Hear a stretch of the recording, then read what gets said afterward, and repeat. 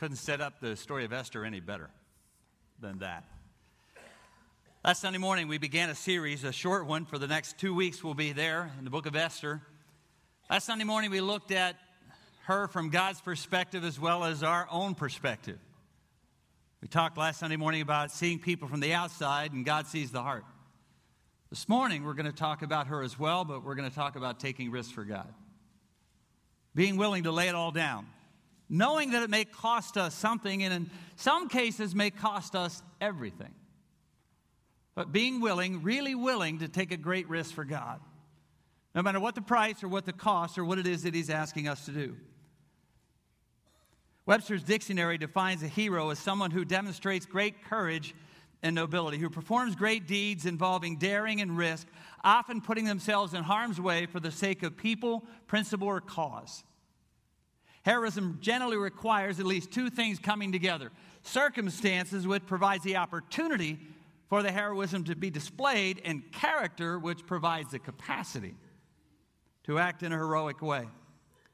There are a lot of people who have the heart of a hero, who really do want to take great risks, but haven't always been in circumstances where it can be publicly known or even demonstrated. And there are a lot of people who live out heroic faith that not a lot see. And there are some who by circumstances have been given the opportunity to act heroically and really demonstrate powerful faith and risk everything, but at that critical defining moment lack the inner character necessary to pull it off. The Word of God is filled with both kinds of people. We're going to continue our study this morning with a girl named Esther, who we're going to see is willing to risk it all because of her belief and answer the question correctly that we asked last Sunday morning. Am I just another pretty face or a servant of the living God who has been placed by God in a very strategic location for a very specific time, being called to do a specific task, knowing that it really may cost me everything to do that? But I'm willing and understand that I've been placed here for His reason. And so beyond the surface, there's much more that goes on. Esther had risen to a position of power and authority based simply on how she looked. You ever come across someone who lands into importance without working at it or working hard at it, who just inherited something, who inherited wealth or power as opposed to really working their way up through the process? If they're not careful, that kind of person may not develop a lot of depth or substance. We see it often played out in contemporary context with professional athletes who, for most of their lives, get treated as someone who is really important because they can hit, run, shoot, or catch. Now, there's nothing wrong with any of those things. But if the essence of your sense of importance and value comes from those things, it can lead to a lack of depth if you're not careful, unless there's something else going on in a person's life. I'm always intrigued when I watch a football playing team that is being slaughtered. And then a guy who makes one catch, and you see it every so often in Steeler circles that in this year has intrigued me, how he'll finally, after all of those things, make a first down and dance and scream and parade himself. And I'm saying, you made a first down, dude. Get back in there, give the ball to somebody, and keep going. You're losing bad. But for some reason, that moment, they're so struggling with who they are inside, not all of them, but so struggling with who they are inside, that they finally get that one moment to shine, and so they do. I've been blessed through the years to know a lot of people who have been given a lot. Some of them inherited it, but they really are solid. They love God, they serve Him well.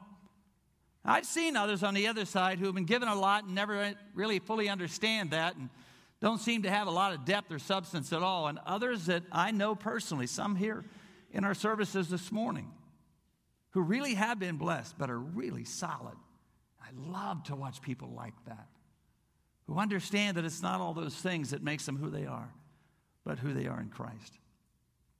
The question we're going to look at this morning in Esther's life is, how does that get developed? How does that kind of character and development take place, who in Esther's case had every reason to be superficial, shallow, and self-absorbed? How does that happen? How it can be developed in people like you and I? Find the answer. We're going to look at the book of Esther. The story is set in Persia, so if you have your Bibles, take them out.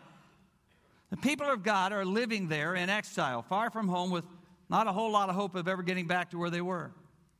In their hopelessness, God seems to be hidden. I'm sure there have been times in your life when you really do wonder where God's at in the midst of all of this. Haven't heard his voice in a while. I don't see him action. I don't see him in action. I'm not sure where he's at. Hopefully you'll find out this morning, and even more specifically next week, that even though God may seem silent to you, he's very active, but not always in a way that you see. Last Sunday morning in chapter 2, Esther was the winner of a beauty contest, but she ends up being more than a beauty queen who end up risking it all to do the right thing. She's raised by a cousin named Mordecai who took her in as an orphan child, as Francis Chan said this morning, and raised her as his own. He functioned in her life as a dad. He overheard and uncovered a plot to kill the king, but was never rewarded. Now, the bad guy in the story is a man named Haman, who had risen to a level of prominence, who was obsessed with his own importance. And when Mordecai, a Jew, doesn't bow before him, and Jews don't bow to anyone but God, when this happened, Haman is enraged. Because this long-standing battle between the Amalekites and the Jews begins to come to his mind. He has heard stories about the battle and hatred, and now finds himself in a position where all of this hatred for the Jews can come out on a man named Mordecai, who in Haman's eyes doesn't seem to know his place. Full of that hatred, he goes to the king with a plan. Chapter 3, the book of Esther, beginning at verse 8. You there? Chapter 3, the book of Esther, beginning at verse 8. Go to the book of Psalms, turn left, as I said last Sunday morning. It's one of those real short ones that are in there. And Haman goes to the king, said to King Xerxes, there are certain people dispersed among the people in the province of your kingdom who keep themselves separate.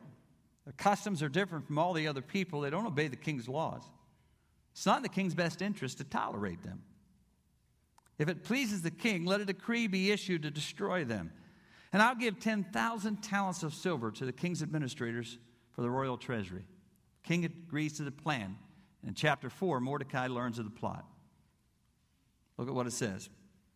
When Mordecai learned of all that had been done, he tore his clothes, put on sackcloth and ashes, went to the city, wailing loudly and bitterly. But he went only as far as the king's gate, because no one clothed in sackcloth was allowed to enter it. In every province to which the edict and the order of the king came, there was great mourning among the Jews, with weeping and wailing and fasting. Many lay in sackcloth and ashes. When the Esther's eunuchs and female attendants came to her and told her about Mordecai, she was in great distress.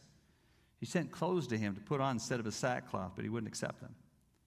And Esther summoned Hathach, one of the king's eunuchs assigned to her, and ordered him to find out what was troubling Mordecai and why. He went out to Mordecai in an open square of the city in front of the king's gate. Mordecai told him everything that had happened to him, including the exact amount of money that Haman had promised to pay the royal treasury for the destruction of the Jews. He also gave him a copy of the text of the edict for their annihilation and that had been published in Susa to show Esther and explain it to her. He told him to instruct her to go to the king's presence and beg for mercy and plead with him and for her people. So Hathach went back and reported to Esther what Mordecai had said. She then instructed him to say to Mordecai, all the king's officials and all the people of the princes of the royal provinces know that for any man or woman to approach the king in the inner court without being summoned by the king has but one law, that is to be put to death unless the king extends a gold scepter to them and spares their lives. 30 days have passed since I was called to go to the king. When Esther's words were reported to Mordecai, he sent back this answer. Do not think that because you're in the king's house, you alone with all the Jews will escape. For if you remain silent at this time, relief and deliverance for the Jews will arise from another place, but you and your father's family will perish. And this is a key verse that maybe you've heard before. And who knows but that you've come to your royal position for such a time as this. First thing that God uses in Esther's life to form the necessary character to develop her faith, and especially the depth of that faith, is to use the strong direction and challenge of a devoted, tough-loving friend. In this case, her cousin who's acting like her father. who in no uncertain terms says to her, Esther, it's time for you to step up. This is your day. I want you to go to the king and speak to him on our behalf. Now, Esther understandably hesitates and seems to say this, Mordecai, I'm sure things look clear from where you sit, but you don't understand what it's going to cost me to do this, which, by the way, you need to be prepared for when you're giving advice to someone, because they may respond like this, hey, it's easy for you to figure out what I'm supposed to do with my life, but from where you sit and where I sit, it's a different situation. Esther gives her perspective to Mordecai in verse 11. Look, I just need you to know it could cost me everything if I do what it is that you're asking me to do. Now, most of us would expect a friend at this point to back off, to respect the boundaries and accept the answer. We don't want to push anyone to do anything they don't want to do. But Mordecai pushes anyway. He realizes the stakes are high. He doesn't want to worry about Esther's comfort level, so he pushes her hard. Verse 13 to 14, he sends back the answer. Don't think because you're in the king's house that you'll get out of this. For if you remain silent, all the Jews will suffer. But who knows, and that, again, that classic verse, who knows that you have come to your position for such a time as this? What Mordecai does is back her up enough to give her some big picture reality. Any of you who are being called by God to do something they're supposed to do, you need to know this. If you don't do something that God is calling you specifically to do, God's not in heaven saying, oh, great, now what will I do? Didn't see that one coming. Thought sure they'd do it. Nope. Kingdom of God is going to go forward. But if you're not obedient, God will raise somebody else up. But what you need to know is this. That which you have been called to do will not happen if you're disobedient to God. The specific thing that you have been called to do, the specific reason that you may be where you are, in your sphere of influence, in your workplace, in your world, in your environment, the specific thing that God is calling you to do may not happen if you don't. Mordecai seems to say to her, there will be consequences for you, Esther, and maybe you don't like me in your face right now, but I'm your best friend. And at the end of verse 14, he gives her a life-changing, God-honoring possibility. He says, Esther, think with me. Maybe the reason that you're there is not because of your beauty, but because of a bigger reason. Maybe God is calling you to something bigger. You have not been brought into this place in your life just so that you can live a wonderful, happy life. I believe that God is calling you to something bigger. And Esther, if you miss this, you may be missing the main reason that you've been placed there to begin with. If you've been gifted by God, and all of us to some extent are, whether talent or money or resources, whatever that may be, it wasn't given to us or you just for ourselves. It was given for a larger purpose. The situation with Esther was way more than about a beauty contest. Much, much bigger than this. Mordecai can't make her do it. This is a defining moment. And Esther responds, verse 16, go, gather all the Jews who are in Susa and fast for me. Do not eat or drink for 3 days, day and night. I and my attendants will fast as you do. When it's done, I'll go to the king, even though it's against the law. And if I perish, I perish. Among the things that I believe God can use to develop deep, deep faith is friends, is relationships.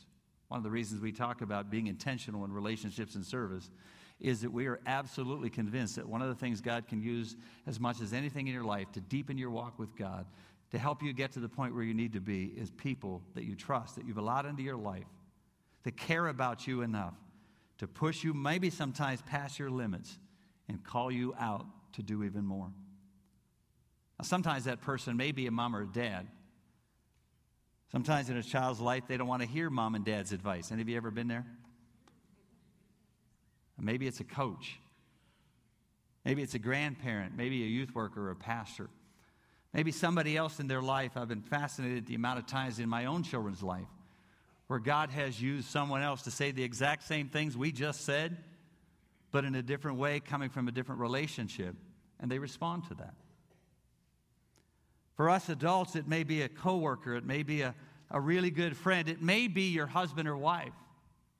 I don't know if you guys ever have noticed how similar the voice of the Holy Spirit and the voice of your wife's voice sounds.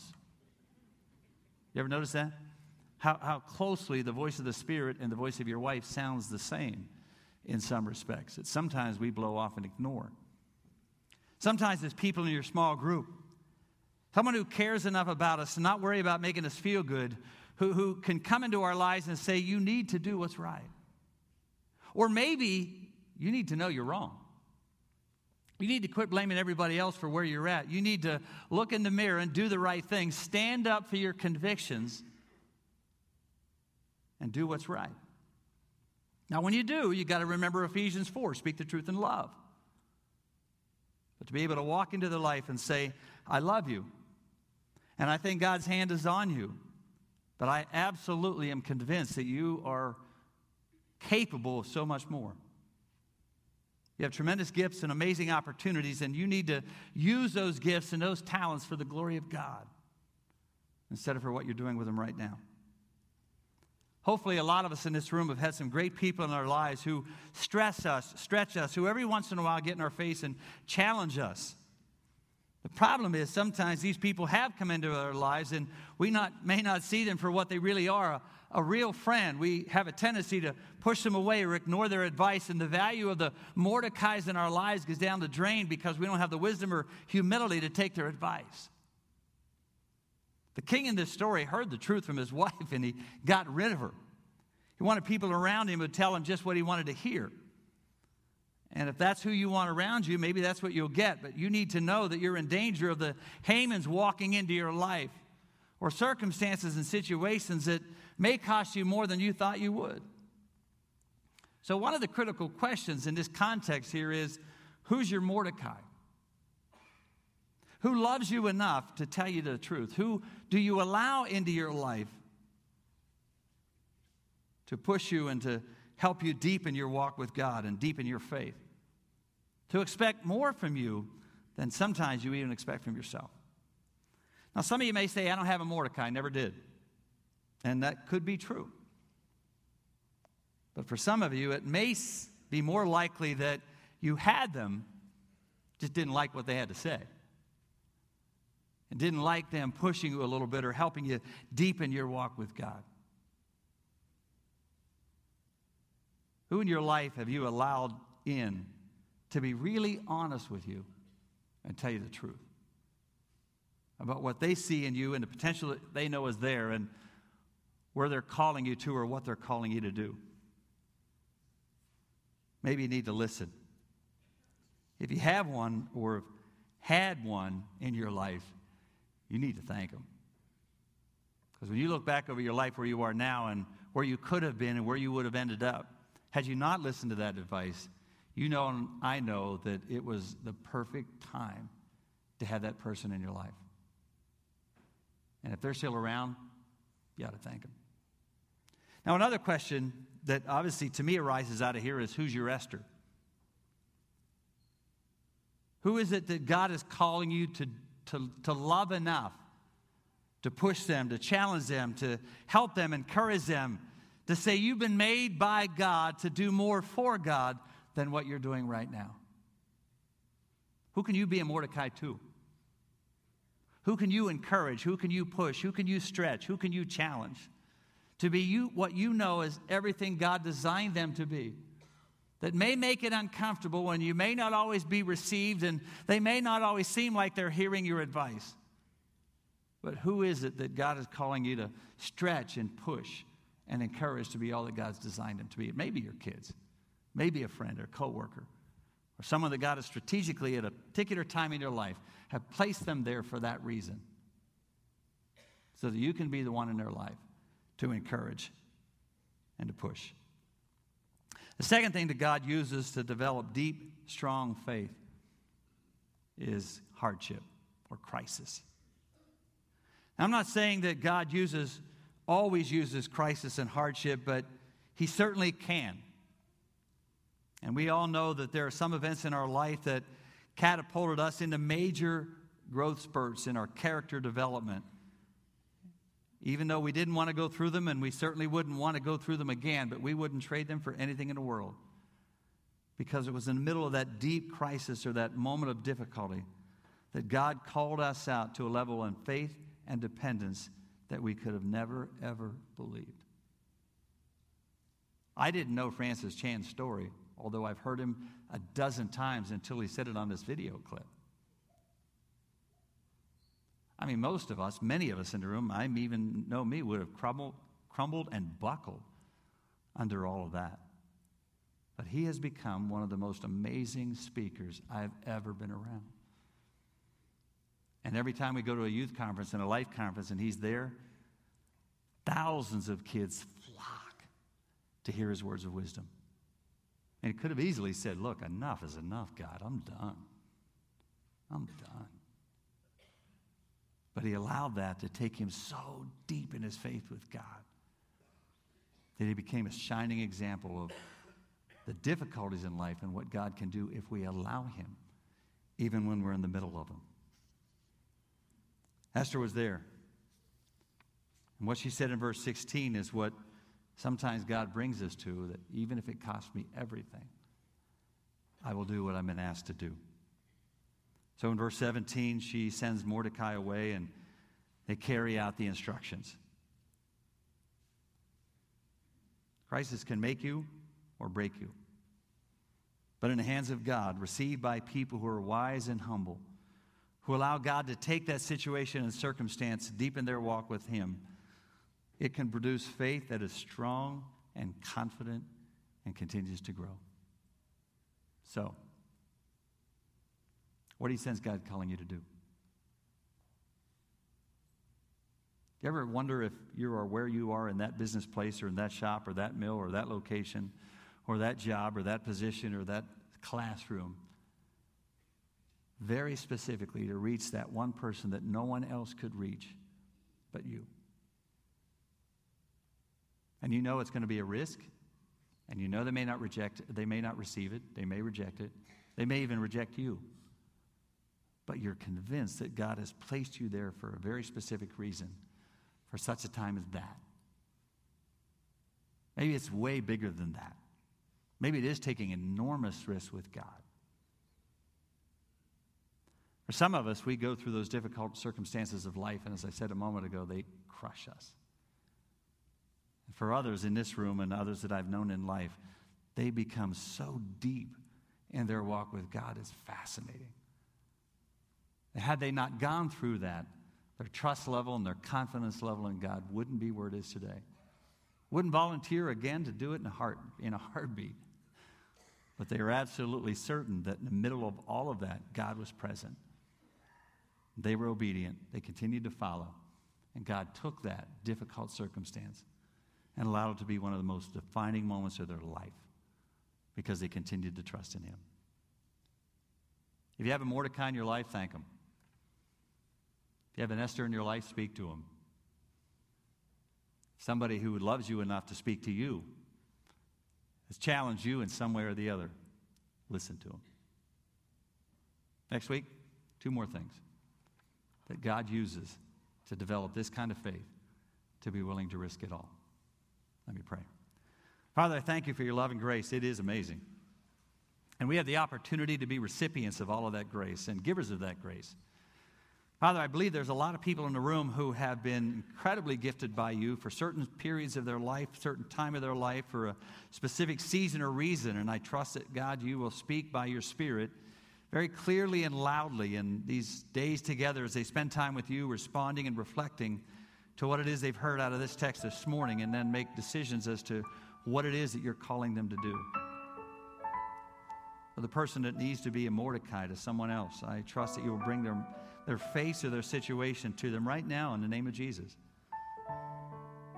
And all of a sudden, this person or someone that they love and care about that they hadn't thought about before, who needs to be pushed and stretched will come to their mind. And if there's some of us in the room who have been given great advice by people who really love us, but we've not listened to it, help us to walk through that again. And listen very carefully to what may be being said to us and what we need to do. Thank you again for your word. So glad it lasts this test of time and still stands all these years later as a great model to live the life that you've called us to do. In the name of Jesus we pray.